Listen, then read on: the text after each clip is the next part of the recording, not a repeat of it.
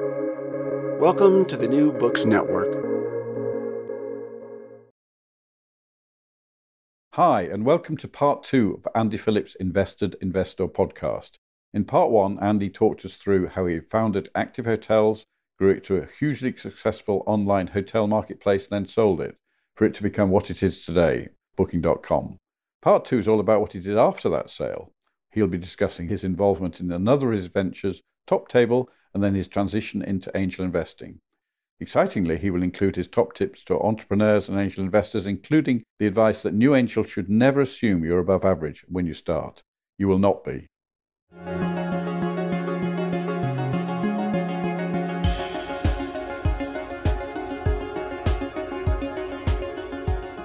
So that happened, and then I was working with a lady called Karen Hansen, who was founder of Top Table. She had a very similar culture. She'd grown it largely from cash flow to be, and it's an online restaurant booking business, which is very, very similar dynamics actually to the hotel industry. I used to frustrate her a lot by always referring to restaurants as hotels by mistake. And so myself and Matthew Witt, who was the ops director at Active, joined that board, and we helped, I hope, to try and structure that business and help accelerate its growth. And that grew to being the largest online restaurant booking company in Europe before we sold it to OpenTable, which now actually is owned by Priceline. So how long were you still at Priceline? A couple of years after the... I set off the board, I think, in 2006. Okay, and then you went, and you'd already on Top Table at that point. Yes. And how long did you stay with Top Table then? Stayed with Top Table, we sold in 2010, so for 5 years or... But you were non-exec? Yeah, so I was non-exec. I wasn't exec in the team. And I found that quite a difficult dynamic at times because I'd been used to being chief exec. And I didn't like to think of myself as a dictatorial chief exec, but I was used to making decisions here. And suddenly that dynamic of being chairman rather than chief exec is very, very different. You're trying to make sure the chief exec has heard what you're saying, but then it's ultimately up to them to make the decisions. Now, Karen is quite a strong character and didn't have a problem resisting when she disagreed with me, and you normally made the right decisions anyway. So she was a very easy person to be introduction to, but I did struggle with that transition for a while. And slightly in parallel to that, I'd also co-founded a company called Review with a friend, Richard Anson, and two people from Active. Review, that's R-E-V-O-O, is it? R-E-V-O-O, yes. Which we thought was sort of trendy and googly at the time. And Review, it's a play on the word review, is it? Yeah. So it collects user-generated content from big brands. Now, it didn't do that when it started, actually, but that's what it's pivoted to do. Okay, so you're sort of starting to go plural at this point. And where does angel investing come into this? Angel investing, I drifted into it. I'd love to give you an argument that all my career decisions have been thought through, but actually, the criteria for an entrepreneur when they're looking for an angel investor is they want someone with operational experience or knowledge of their marketplace, but most critically, they want someone who's got money. And it was obvious that I had money, and so you start getting approached. I don't want to suggest it's entirely altruistic. You're obviously looking for a return, but there's quite a big element of altruism from quite a lot of angel investors, that if you're going to make an investment that's yield return, you're far better off putting it in property historically and just sitting back and ignoring it. So the motivation for angel investing is partly to stay involved and current with the scene, but also partly to give something back. And my angel investors and my board have given me massive amounts of advice and support when you could argue it was irrational to do so. And I did feel, and still do feel actually, that it's now once you've, in inverted commas, made it, there is a responsibility to give something back to the ecosystem as well. So, well done. What a statement to make. Thank you. You haven't said that before. That's excellent. So when did the angel investing start then? In 2009, 2008?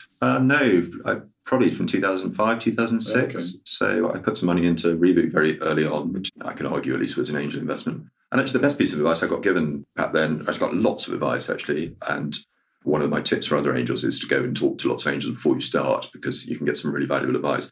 John Bates gave me some brilliant advice. John works at London Business School, and he was saying, if you are going to do an angel investing, then start slowly, because I can promise you're not as good as you think you are.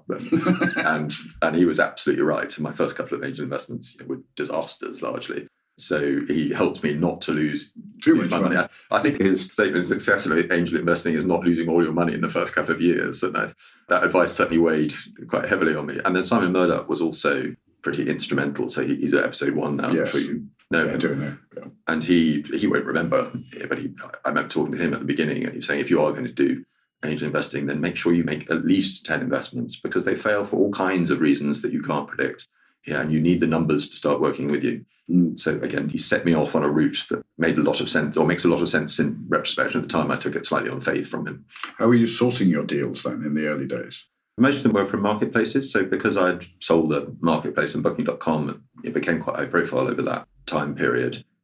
People were beginning to approach me because they knew I was involved. And then I'm trying to remember when I joined Cambridge Angels, probably about 2007, 8. I don't know. Before me, I think, yeah. So I also got some deal flow by Cambridge. And London Business School. And E100. And then I was teaching at INSEAD as well. So I got quite a lot of deals from the business school community, which has been a blessing and a curse because I was teaching at INSEAD and LBS. At the time, I was explaining what I was looking for, or what I thought made a good business opportunity. And then because they know exactly what I'm looking for, the pitch always looks brilliant. As far as I'm concerned. Directed straight at you. So actually selecting which ones are actually genuinely brilliant was quite hard. And so some of my best investments and some of my worst investments have both been from business schools. How many investments do you think you've made over the last 12, 13 years? It's over 40 now. So I probably average 3 or 4 a year, somewhere around that. And how many have failed completely so far?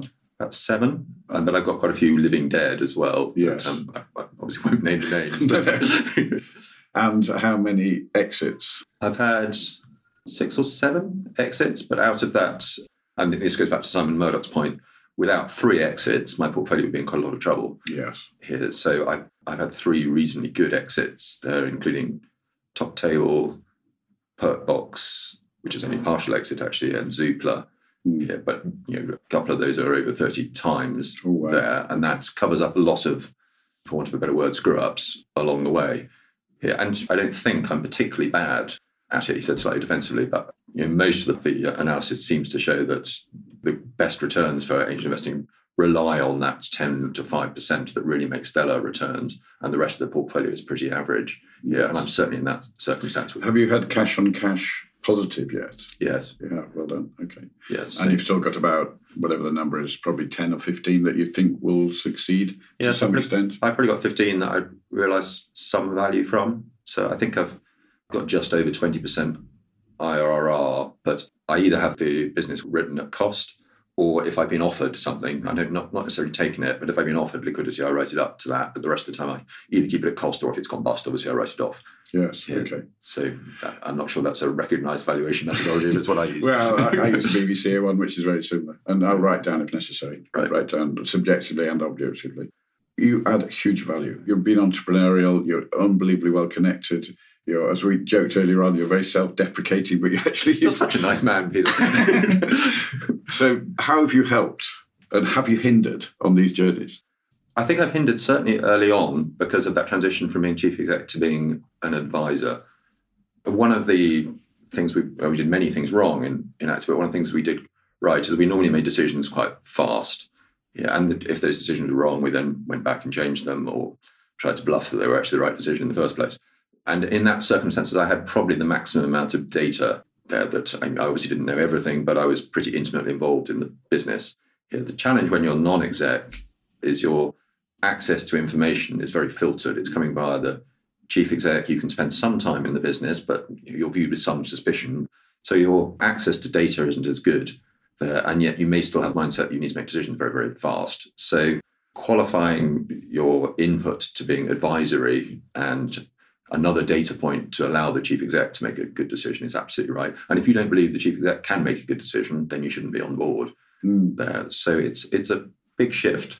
Yeah, and I went back in as an exec role for one of my businesses in Reboot, for example, and then you have to switch back again to making the decisions, and then I'm now non-exec, and you have to switch back again to coaching. So it is an interesting dynamic to get that right.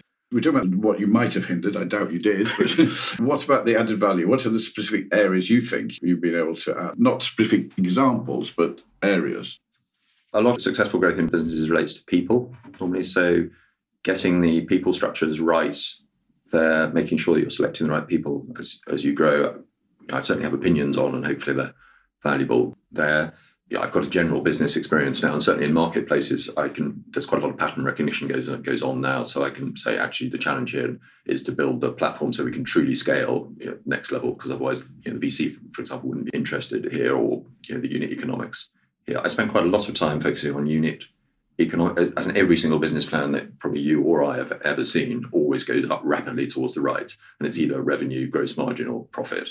Yeah, and some of them do, but most of them don't. So most of the time I spend focusing on the gross margin per transaction, making sure we're not locking needless cost into that, or if we are, making sure that we have a clear route to getting out of it. So that focusing on the unit economics there, and also focusing on the ability that once we've got those unit economics right, that we can really, really scale fast. Yeah, and because of the marketplace, you've got two sides. Yeah. So you've got a cost to customer acquisition on both sides, Yeah. and possibly lifetime value only on one side. Yeah. So you need to look at both sides. I don't do many marketplaces. I No. don't understand marketplaces. I don't understand consumers.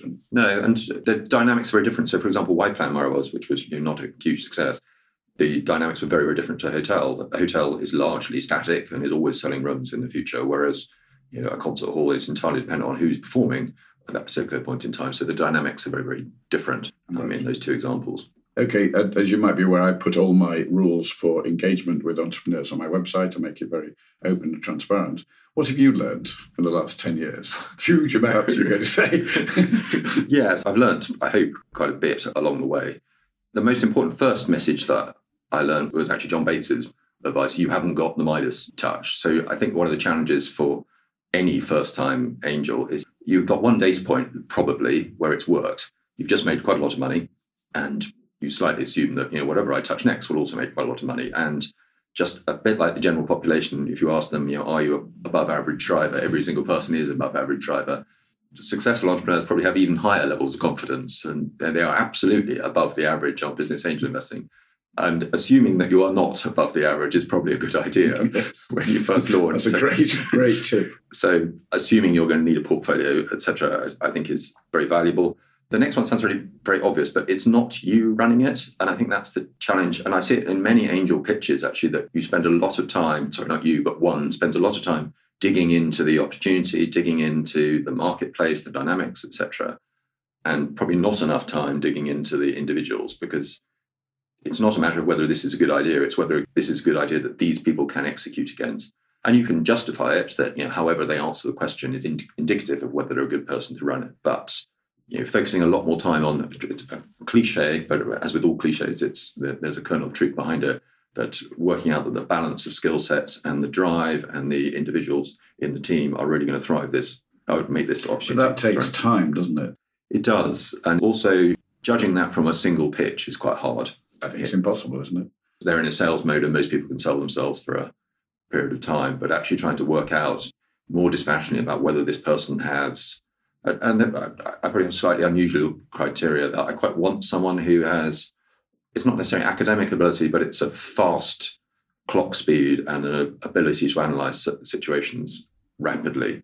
And they won't always be right, but at least they're moving fast on that. And that's quite difficult to pick up. People who've got a track record of success up to this point, and normally, it's normally a good indicator. But not necessarily entrepreneurial, just in corporate life. And if they're not entrepreneurial, I was an entrepreneur before I set up Active, and without Adrian, I think I'd have really struggled, because I was, in the first 3-4 months of this, I was coming up with excuses about why this wasn't working. And actually, Adrian, I remember very distinctly saying, it doesn't matter whether you have an excuse or not, and it's not working. Right. And we need to fix it. Yes. And you're no longer reporting into your boss that if he agrees with you, it's all going to be okay and you'll still get promoted.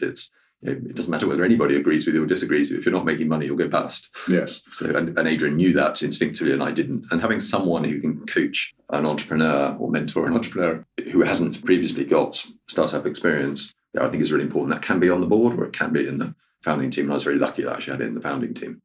Right. Okay. Any other tips? As we talked about potential for gross margin, I want to be convinced that you've got potential to sell a lot. And I know this is frustrating as an entrepreneur. I used to get very annoyed that people used to come along and say, unless I can see I'm going to make 20x here, then I'm not going to invest in this business here because I need 20x to cover up all my failures here. And I'd be there going, well, the reason you have so many failures is you're always looking for 20x. They're bound to be risky, aren't they? It's how capitalism works. And I'm afraid I've come straight back to that now, that even when I thought this was a solid 3x opportunity, they still... the founding team can get ill, or competition can appear. They can have all that kind of thing. So fraud, bad debt. So unless you have that real sense of ability to scale here and protect yourself when you're scaling, which is why I know you invest in a lot of IP-rich businesses, and I have the same penchant here, but alongside marketplaces, you want a barrier to entry that means you can get a very, very significant business here. And being crude about it, it's so it can bail out all the failures that I've made as investments along the way.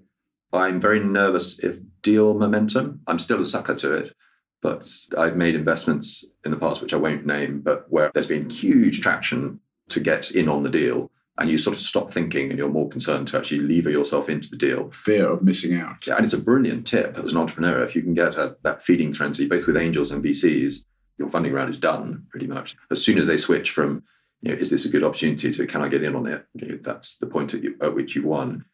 However, as an angel, I recognize that I'm susceptible to it and I try and steer away a bit, or at least carry on doing the due diligence properly. And back out. And back out. Even if the crowd is in. Yeah. Okay. And that takes a bit of self-belief at times. Maybe a less obvious one is fellow investors. So I've had a couple of opportunities where, just as you want the exec team to be aligned, having all the stakeholders aligned to where you're trying to get to is important. And particularly one of the big clashes, occasionally at least, between angel investors is some are very, very reluctant to work with VCs, for example, along the way. And actually, I find VCs relatively easy to work with. I appreciate that's a slightly unfashionable thing to say, but they are behaving logically. In most cases, they are trying to optimize the return. You might disagree with their decision, but the mentality or the objective is very, very consistent.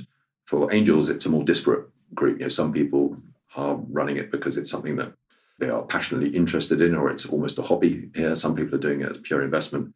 Some are doing it to try and find a job, actually. Yes, and some have a naive belief in the chances of success. And so one of the joys about working with Cambridge Angels is, broadly speaking, everybody who makes an investment through Cambridge Angels knows that they have a very significant chance of losing all the money, and it's not a surprise. Whereas I've had angels who've invested who didn't have that expertise, and it's caused the founder a lot of problems when there's been a down round or something has gone wrong. So your fellow investors is quite important. And then a very wise person from Cambridge Angels, actually, Raja, gave me some advice once, which is a brilliant piece of advice, and I wish I'd thought of it, which is if your investment thesis requires a change in behavior from the founders or the executive team, do not make it the investment. It just doesn't. Change of behavior, what's an example of that, do you think? This probably applies more to follow-ons than to the first round, that if the business has been run in a particular style or with a particular focus here, and you're requiring the chief exec or the top team to change the way they operate in order for you to justify making the follow-on investment, don't do it. And as with all rules, they're there to be broken. But whenever I've thought, actually, this is a real opportunity, if we could change this, it's no good me thinking that unless actually the chief exec is coming along and you genuinely believe that they're going to. So that's interesting. So that's investor-driven pivot, effectively, as opposed to exec team-driven pivot. Yeah. Okay, that's very interesting. So you're saying basically shareholders in that situation in principle are wrong. Not wrong because they'd chosen the wrong direction, but wrong because they're trying to impose it on an exec team that hasn't necessarily bought into it. Yes. And for example, if you're expecting the communications to dramatically improve in the business in order for it to be more effective, or the style of management to change in any material way, however much the founder says that they want to do that, changing behaviours is actually quite a hard thing to implement. Yeah, and I agree with Raja. I think it's quite hard to rely on that if you're going to make a follow-on investment. Right, okay. So, Andy, have you got any more tips for angels? I guess the only, and this was a surprise to me, and maybe it wouldn't be to other people, but it's obvious in retrospect, but your good businesses when you first start out, so you've made 10 investments or whatever, here, your good businesses are likely to take, I think the average is now 14 years, but certainly 10 years or so before they make you a return. But there's a rather depressing period over the next 2, 3, 4 years where the bad ones either can't raise further funds or just give up.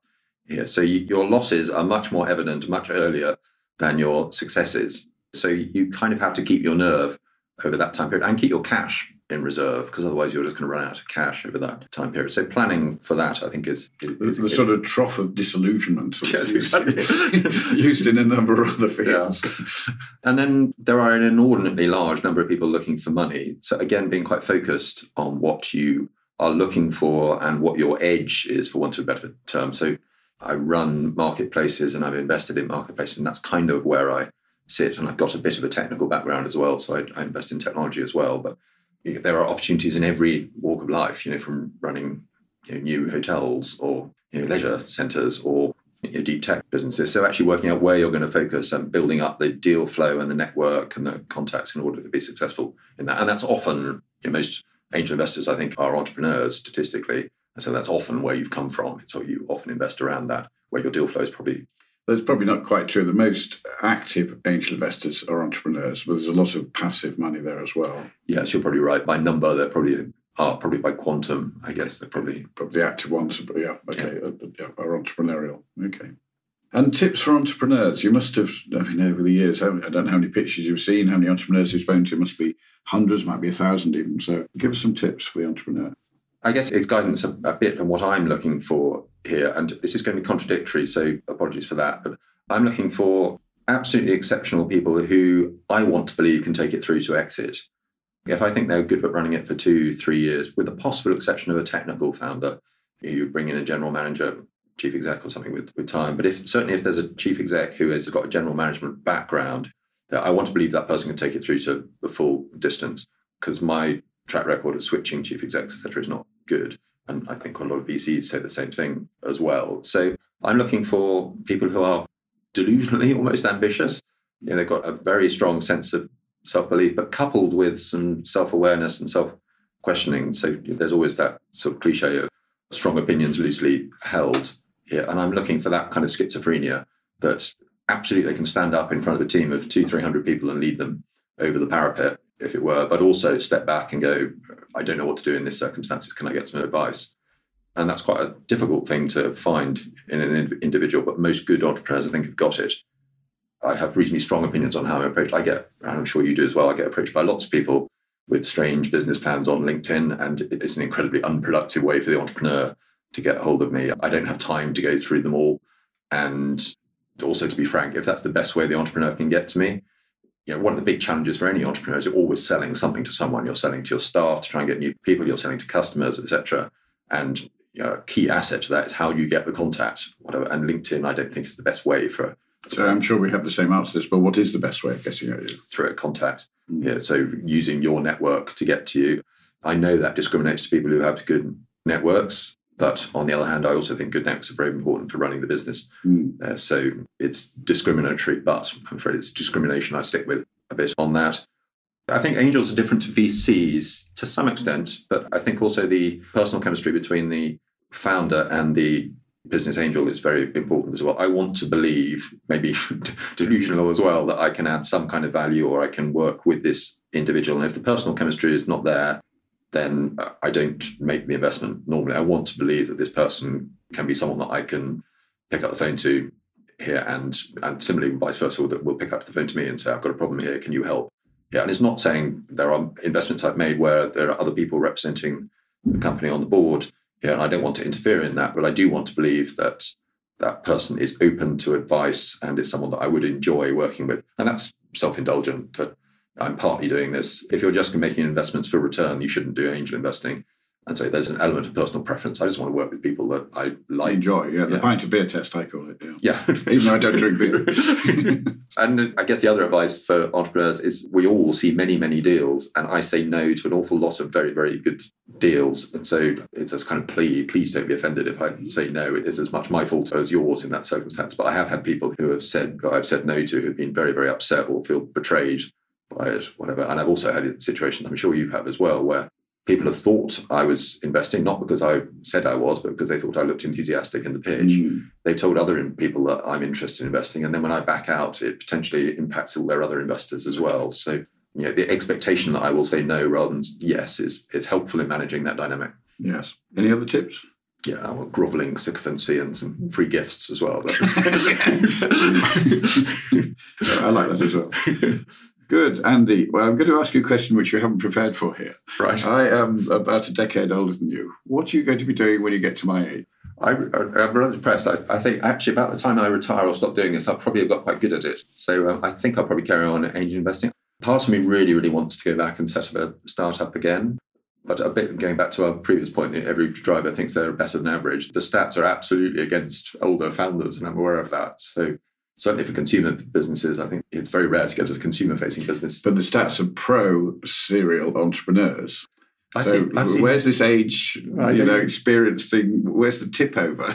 Is the one? I think where that goes is you get slightly more involved in a couple of startups, but you're working with a chief exec who's under 35, I suspect, for a consumer business. And it's my selfishness on that when I have gone back in an exec role, I'm not good enough to do it without worrying about it and working long hours. So I end up working evenings and weekends again. And I definitely have a conflict with family life on that. Exactly. You have 3 children under 10, are they? Or? Yeah, no, 3 under 10. And you do protect your family life well, don't you? I try. Yeah, I'm just not sure my wife would agree, but I try quite hard to protect it well, yes.